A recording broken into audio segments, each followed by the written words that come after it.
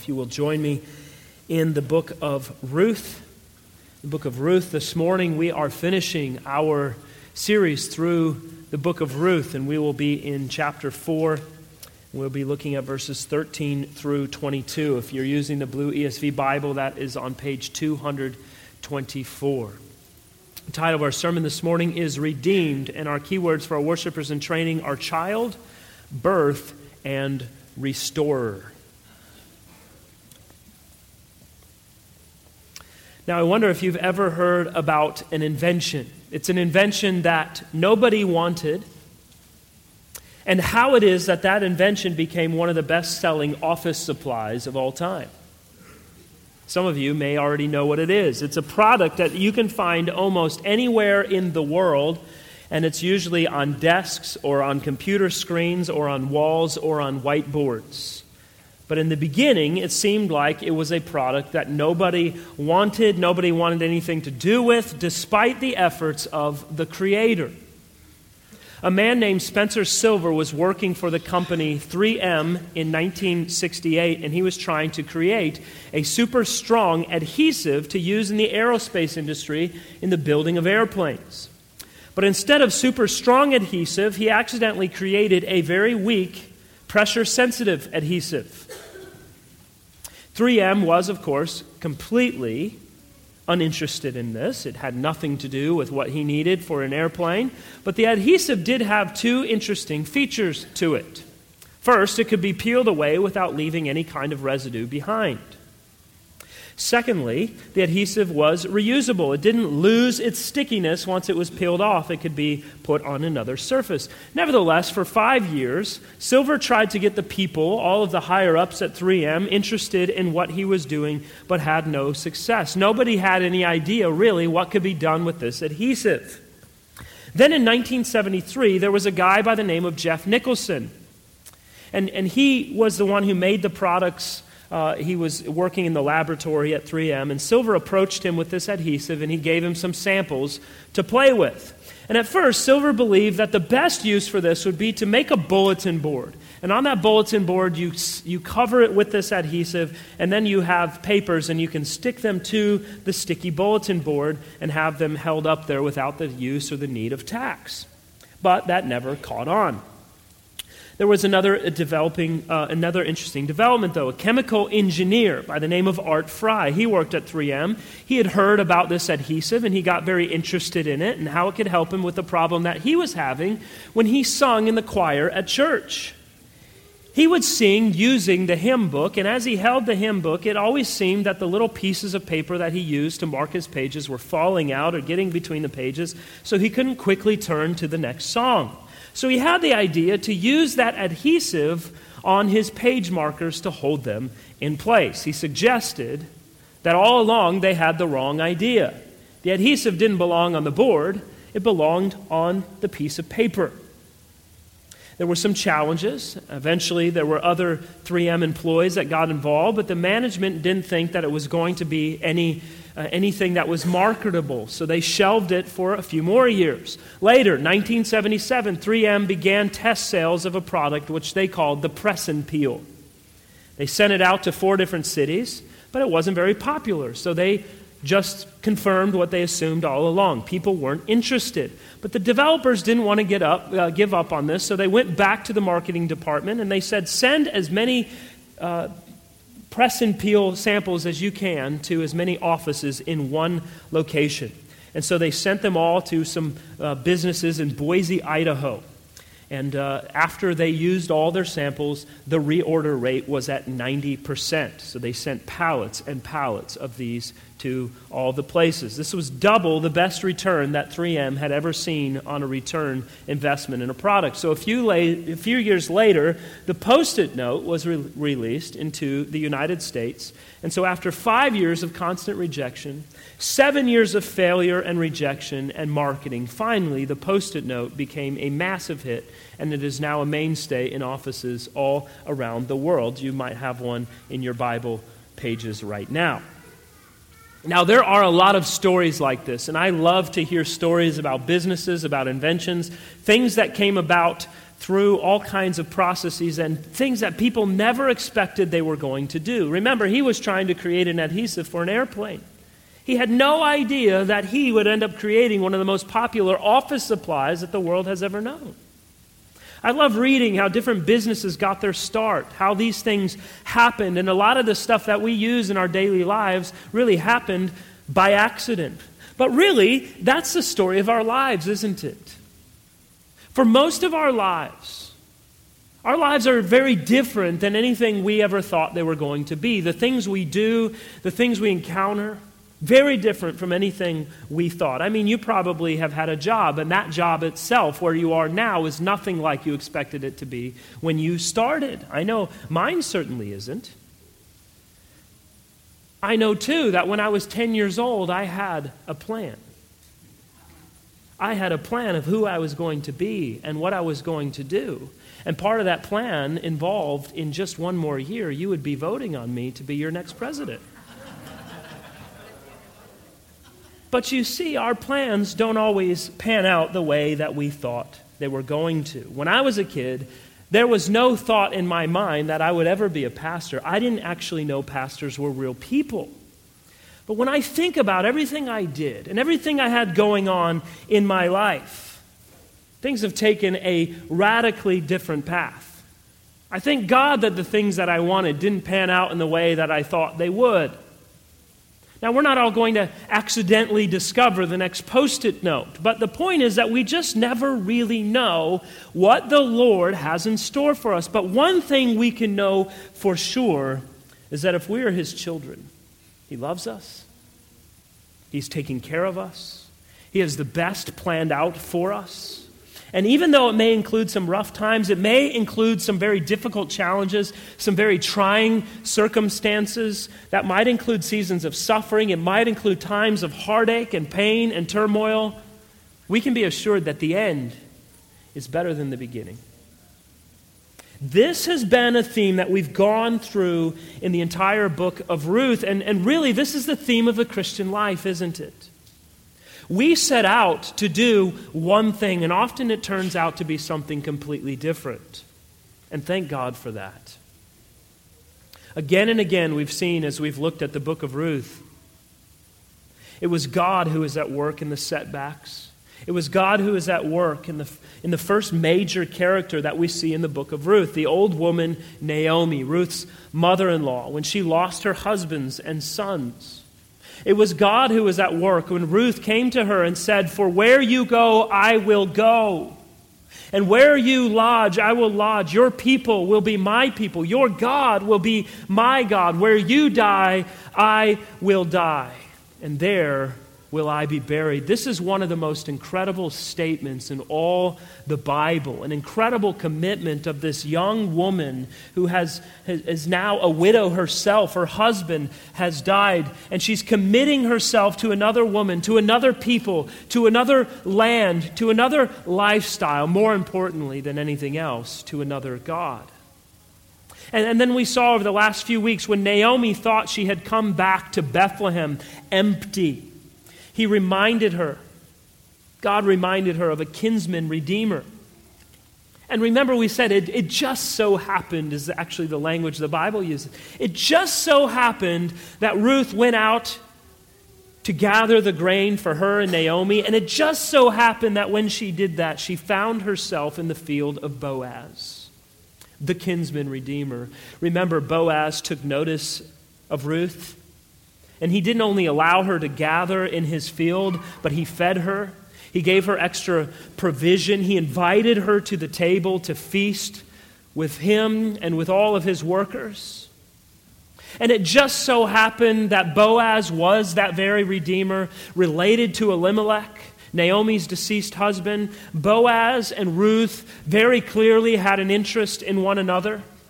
And Naomi offered up her field to be sold so that her and Ruth could be redeemed through the sale of that property. And remember, we saw last week that Boaz went through this well-planned scheme to ensure that the other man, the other redeemer who had first pick in all of this, who we affectionately referred to as Mr. So-and-so, he didn't end up with the land.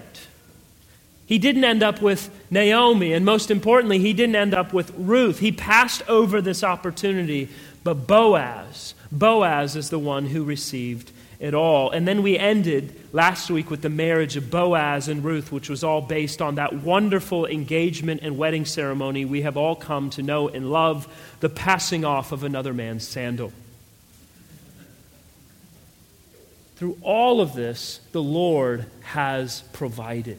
The Lord has been there. And the point of the story, you see all throughout, the point of the story wasn't actually mainly about Ruth. Now we think it is because it's called Ruth, but the story was more about Naomi than it was about Ruth, wasn't it? The main story, the main literary thread through the story is about Naomi and about God's provision when someone thinks that it couldn't get any worse. When they're hitting rock bottom and there is no hope and they turn around and it looks like there's nowhere to go for help. It really is an entire story about those two great words we often see in the Bible, those two words, but God. Now this story never says, but God. But that very theme, that's the theme of the whole story, the but God of the story. Naomi was in a strange land and her husbands and sons died. She returns back to Bethlehem alone, ashamed, no hope for the future, no one to provide for her, no one to protect her, and she believed in every way that the Lord had dealt severely with her and she was empty. But God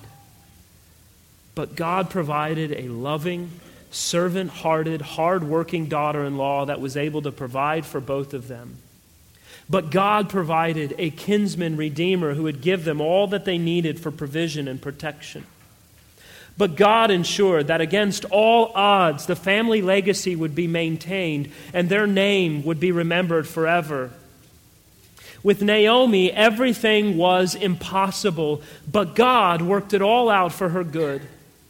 And we'll see the cherry on top of this story this morning. Now, you and I both know the reality of what this story is telling us all along. The path to glory is not straight, and it certainly is not easy. It's often very crooked. Sometimes it's very lonely. Oftentimes it's incredibly difficult, but it does lead to glory. It does bring us home, and that is far greater than any path we could have laid for ourselves. The book of Ruth wants to teach us that God's purpose for this life is to connect to something far greater than ourselves. God wants us to know that when we follow Him, our lives mean far more than we ever think they do. For the Christian, there's always this connection between the ordinary things of life. Sometimes difficult, sometimes painful, sometimes very challenging events in life. But this is the amazing work of God all throughout history. Everything we do in obedience to God, no matter how small, is very significant. It is part, no matter how small it seems, it is part of this great and glorious panorama that God is designing and developing and shaping and molding to display His power, to display His greatness, and to display His glory to the world that He has created and that He takes delight in. So you see, we learn in the book of Ruth that things like being faithful to your widowed mother-in-law and working hard to serve her and putting yourself out there in the hot sun in the middle of the field, giving all that you've got to provide food, falling in love after being barren for 10 years, and then having a baby. All of these things for the Christian, they all mean something, and that something is far greater, far bigger than anything we would ever imagine.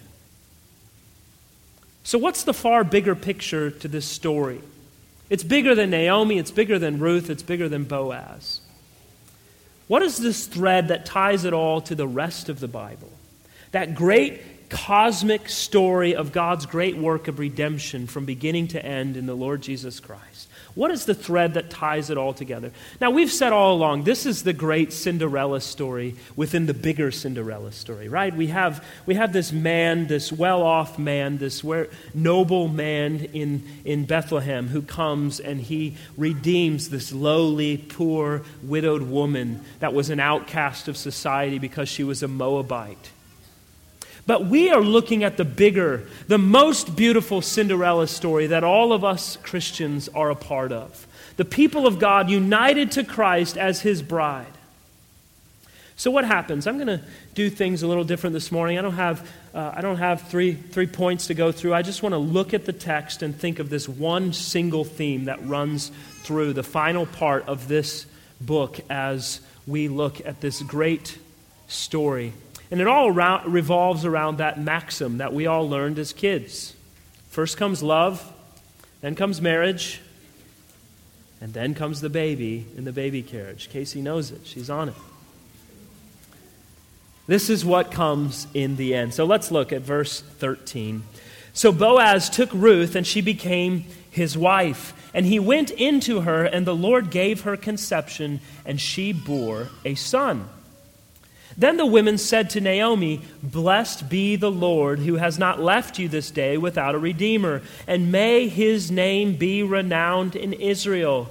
He shall be to you a restorer of life and a nourisher of your old age, for your daughter-in-law, who loves you, who is more to you than 7 sons, has given birth to him." Now, I absolutely love how this is written here. We understand in the immediate context that the writer is referring to Boaz as a kinsman redeemer, and then to the son of Boaz and Ruth, who would now be a redeemer, a male in the family that the Lord has blessed Naomi with.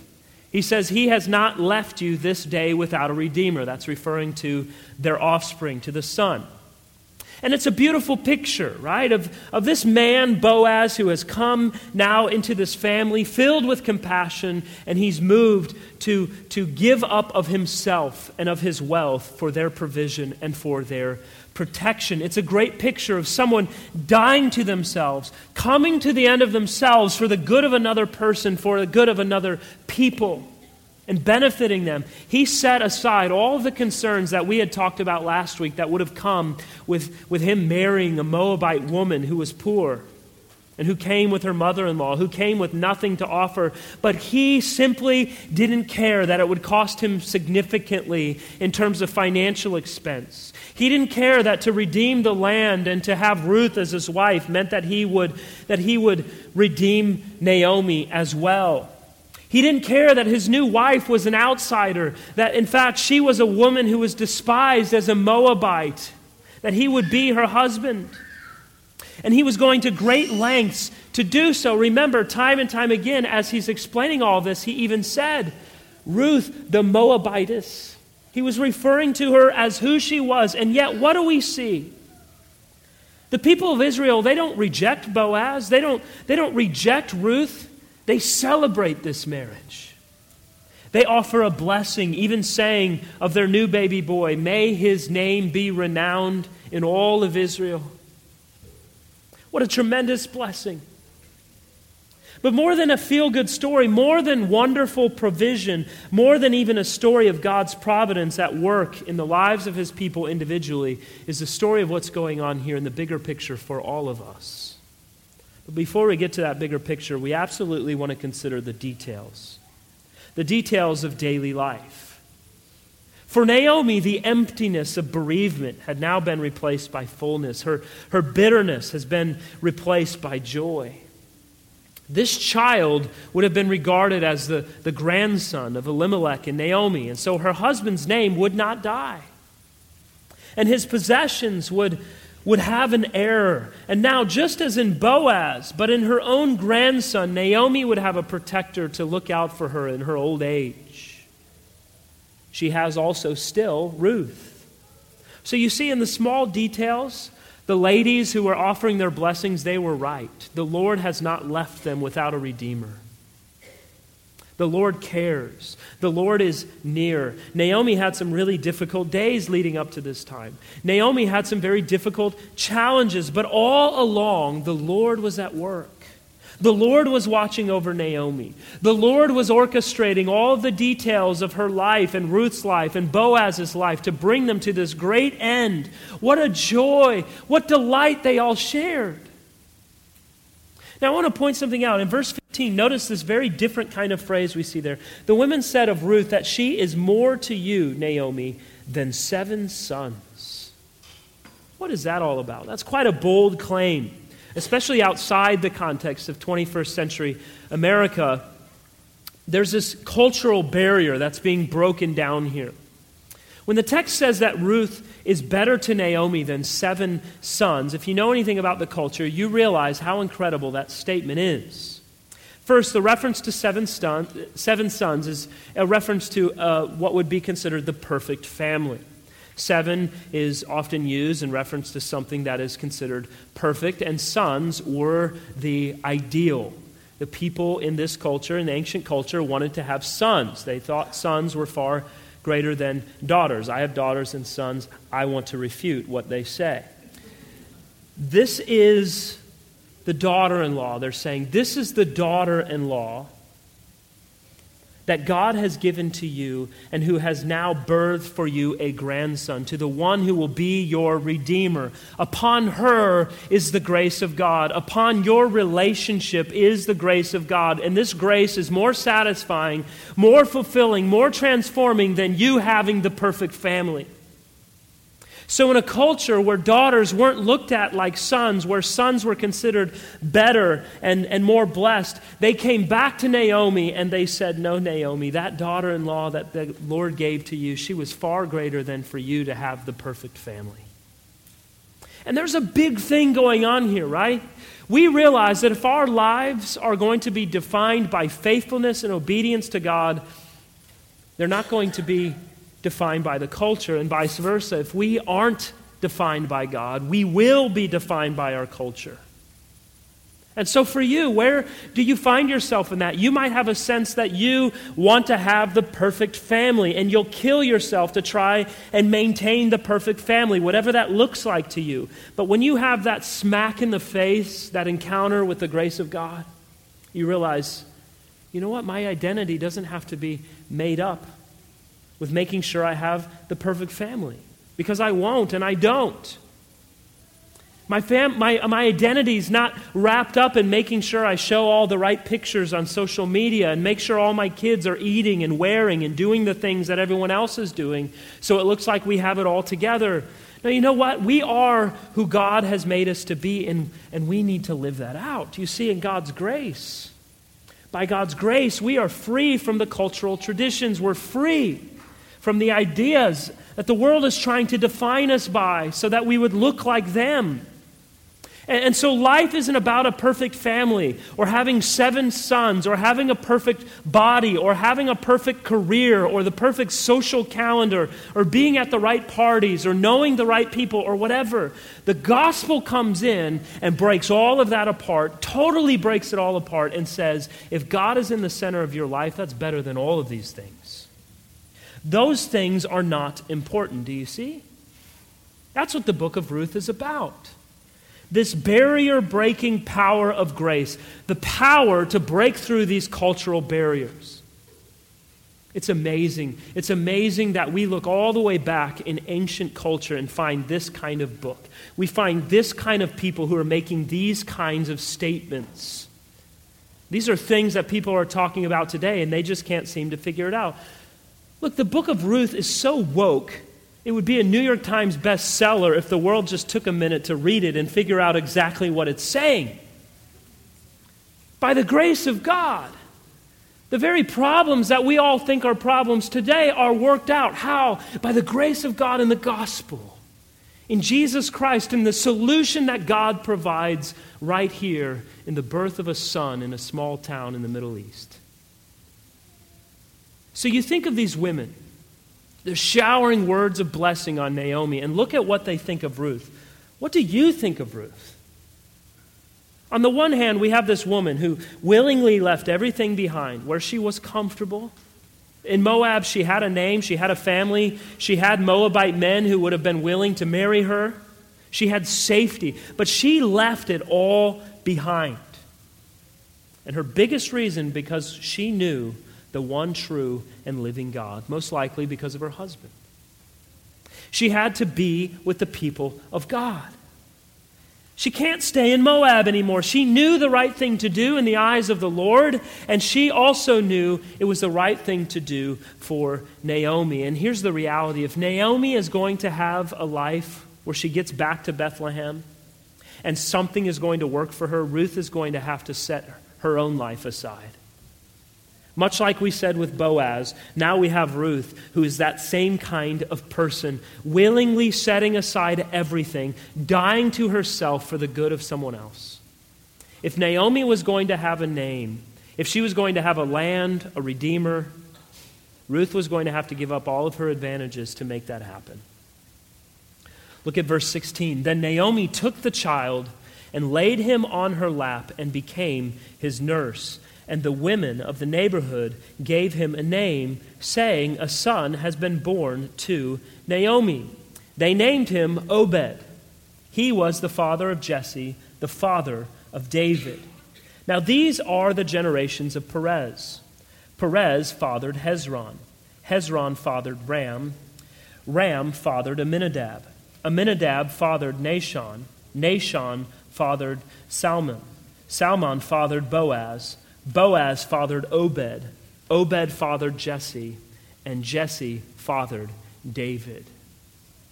Now, if you know what this lineage means, you see that all of the pieces have fallen into place.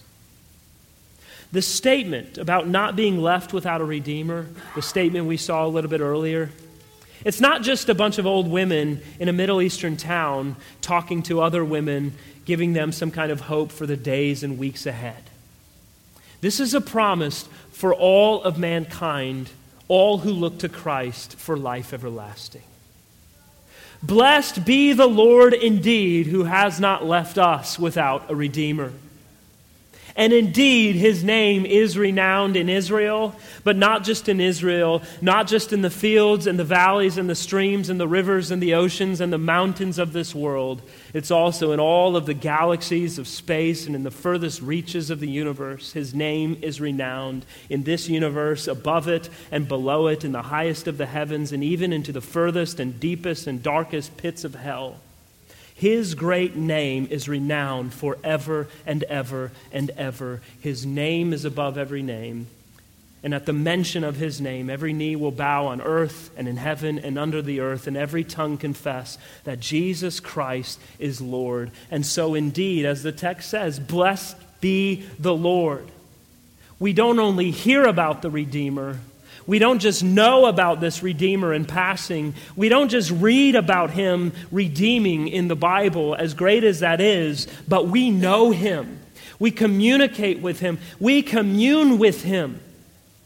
And indeed, just as Naomi's grandson would do for her, far greater is the promise to us that we shall have a restorer of life, that we shall have a nourisher into our old age, on to death, into life everlasting. And his name is Jesus Christ. The true Redeemer is the child, yes, who was born in Bethlehem, that came from the family line of this child who was born in Bethlehem. The true Redeemer comes directly from Naomi's family line, from this Redeemer. That's the importance of all these names.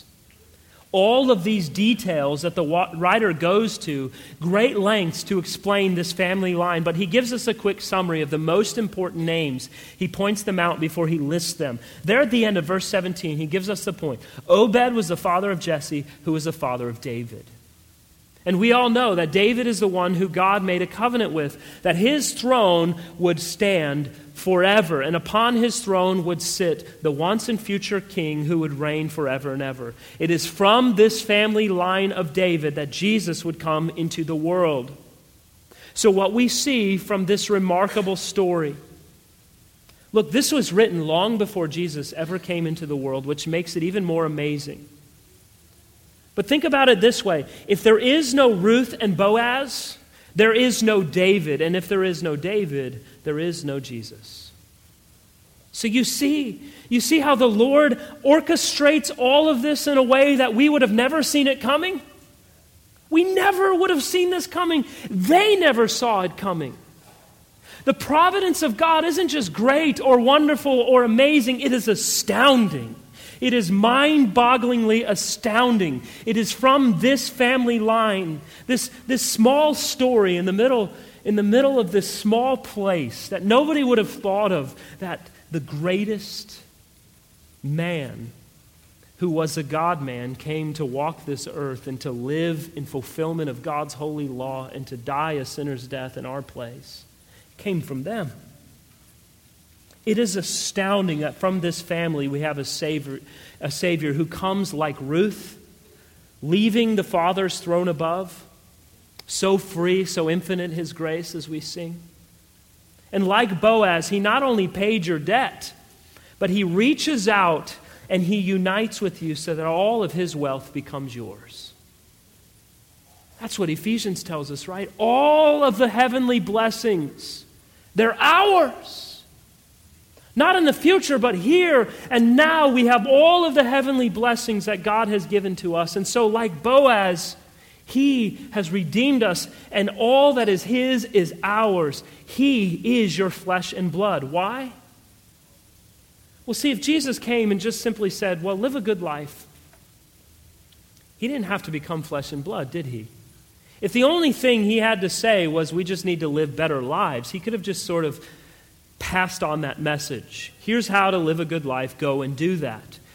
He had to become flesh and blood because He didn't save us by telling us to just live better. He came by living a good life Himself, by living a perfect life, by being our head, being the author and perfecter of our faith, being our substitute, being our mediator, being our Redeemer.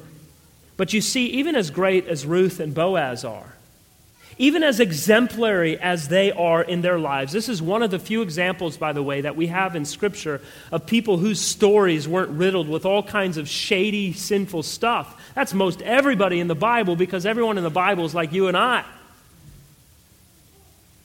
But even as great as they are, Ruth and Boaz, they're like Israel's power couple. Let's get that straight. Right? They are the godliest couple in town.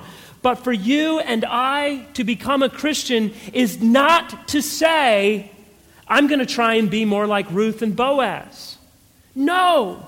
To become a Christian is to say there was only one who truly went outside the gate, who left the greater name, the greatest name, who descended the furthest, who became truly an immigrant in a strange land, the immigrant of all immigrants, who was the most despised of all who are despised, who was the least deserving of condemnation, but received the most, and He received it all to give to us. Jesus didn't say, be like Ruth, or be like Naomi, or be like Boaz. Jesus showed through His actions, just like these people did, by saying, I throw away my life so that you can have one. Jesus looks at us and says, I won't even let my death part me from you. Remember, Ruth told Naomi, I'm with you unto death. Jesus says, even unto death and beyond, I am with you. You will be with me forever and ever. I will die in order that you never have to be separated from me. Here's the one who's greater than Ruth. Here's the one who's greater than Boaz. And so when you see Jesus, you can say, He left His Father's throne above. And when you see Jesus and Boaz, you can sing the rest of the hymn. No condemnation, now I dread. Jesus and all in Him is mine. Alive in Him, my living head, and clothed in righteousness divine. You see, now because of Him, I don't have to, nor should I seek to live upon any righteousness that I can provide through my good deeds, through my hard work, because my good deeds and hard work aren't going to satisfy God. Because His standard is perfect. It is only Christ who could and did fulfill that law. And so we don't live upon our own righteousness. We don't live upon the righteousness of Ruth or Boaz.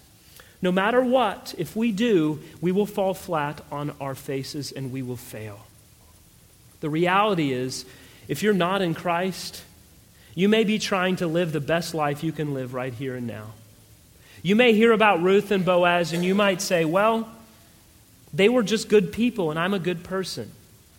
You're hoping that God will just sort of give you the directions to live life like them. And even if you're a believer, so often we sort of default into that kind of thinking, don't we? That kind of life that we want to live. By God's grace, I just want to go out and be a good person. And we really convince ourselves unknowingly that that's how we're thinking. If God is going to love me and I'm going to remain as his child, I just need to go try to be a better person. What are we doing? We're living on our own works. We're looking to our works as justification for God's love for us instead of looking to Christ, instead of looking to the cross. Unless we see that Ruth and Boaz aren't in the Bible to teach us to be like them on our own, and Ruth and Boaz are pointing us to the real Redeemer, unless we've seen that he has covered us with his garment, and he is ravished with our beauty, and all of the spiritual wealth that he has is now ours in the sight of the Father, that we are absolutely loved and absolutely accepted here and now. Until we can see that for ourselves, until we have that kind of joy, until we have that kind of peace, we'll never actually live like Ruth or Boaz in any substantial way. We'll never live like them at all because we can't apart from Christ. Dear friends, it doesn't matter who you are. It really doesn't matter what you've done. It doesn't matter how marginal you are or what others think of you. It doesn't matter what kind of failure you've been in this life. It doesn't matter. The message of the story is the incredible providence of God and the overwhelming glory of his grace. Think of this too. Naomi had a son. I'm not talking about her two sons who died. I'm talking about this son. She lost all of her children, but what does the text tell us? That Naomi was given a son. The message of the book of Ruth is not that if you trust God, God will give you absolutely everything you want. That's not the message. No, the message of the book of Ruth, look at what Ruth said and even what Naomi did. If you give up your definition of what the good life is and give it to God and say, God, do with me what you want to do with me, he will take the life that you have and he will give you a new one, but it's not going to look the same.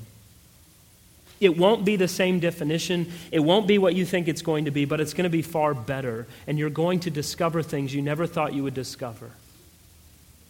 Ruth, by trusting God, brought more wealth and more children into Naomi's life. Naomi has a child. No, biologically she didn't have a child, but she did have a child. If you are willing to give up your life to Christ like Ruth did, like Naomi did, he will give it back, and not in the ways you expect. Your life would be greater than having 7 sons. Praise be to God who has not left us alone. He is our true Redeemer. And you know what the greatest part of this is?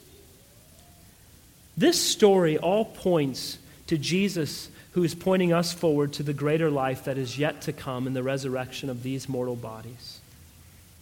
This story points forward to that time when there shall no more be any weeping and mourning and pain, for the former things of this life will have passed away. And do you know what that means, brother and sister? I know that some of you here this morning are having a hard time. I know that. We've got some really hard news from people that we love and are close to and are deeply saddened by all of it today. Some of you have challenges and trials and heartbreak that you're here with this morning, and we feel the sting of this broken world, and it weighs on our hearts. It puts that lump in our throat when we wake up in the morning. And it's in tears beyond our eyes and pain in our hearts. But you know what we can remember this morning? That we learn from God's word this great truth that he has shown us throughout this book, that he is faithful, and the best is yet to come. That is the unshakable truth in this life for every man, every woman, every child who follows the Lord Jesus Christ. You may not know how you're going to get through today, and you might have a sense that the Lord has left you lonely and empty. I can't tell you what tomorrow is going to be like. I don't know.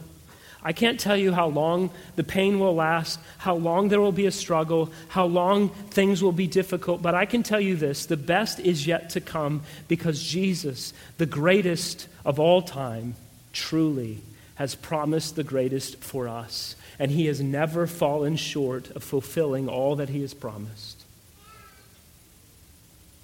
He is the author and giver of life. Look to him, the light of the world, the bread and water of life, the Redeemer that will never leave you and will never forsake you. Amen. Let's pray together.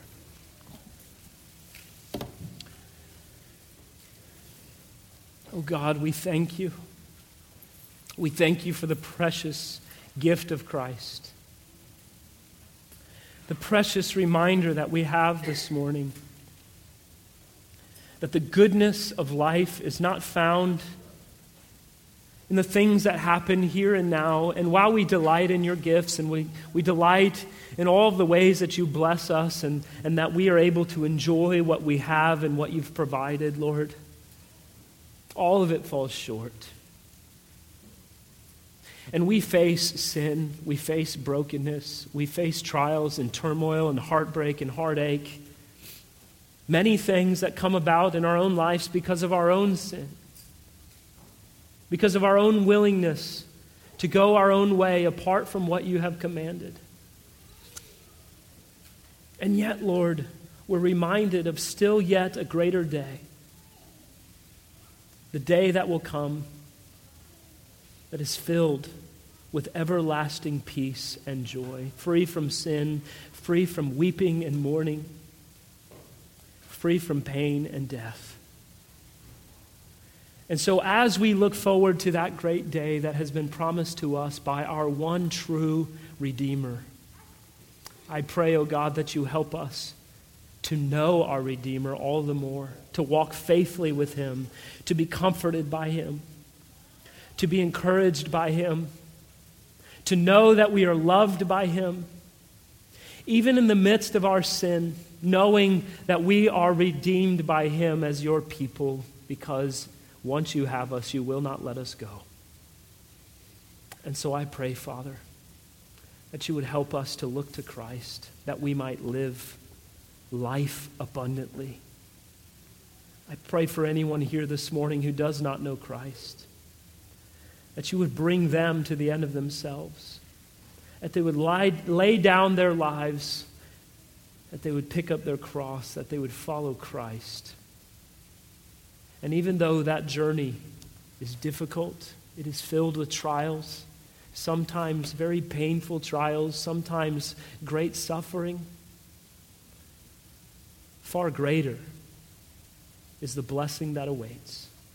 Far greater is the promise that is ours from the great promise keeper who has never fallen back on what he has assured us. And so we pray, Lord, that you help us to look to that Redeemer who is Christ forever and ever. And we ask this in Jesus' name. Amen.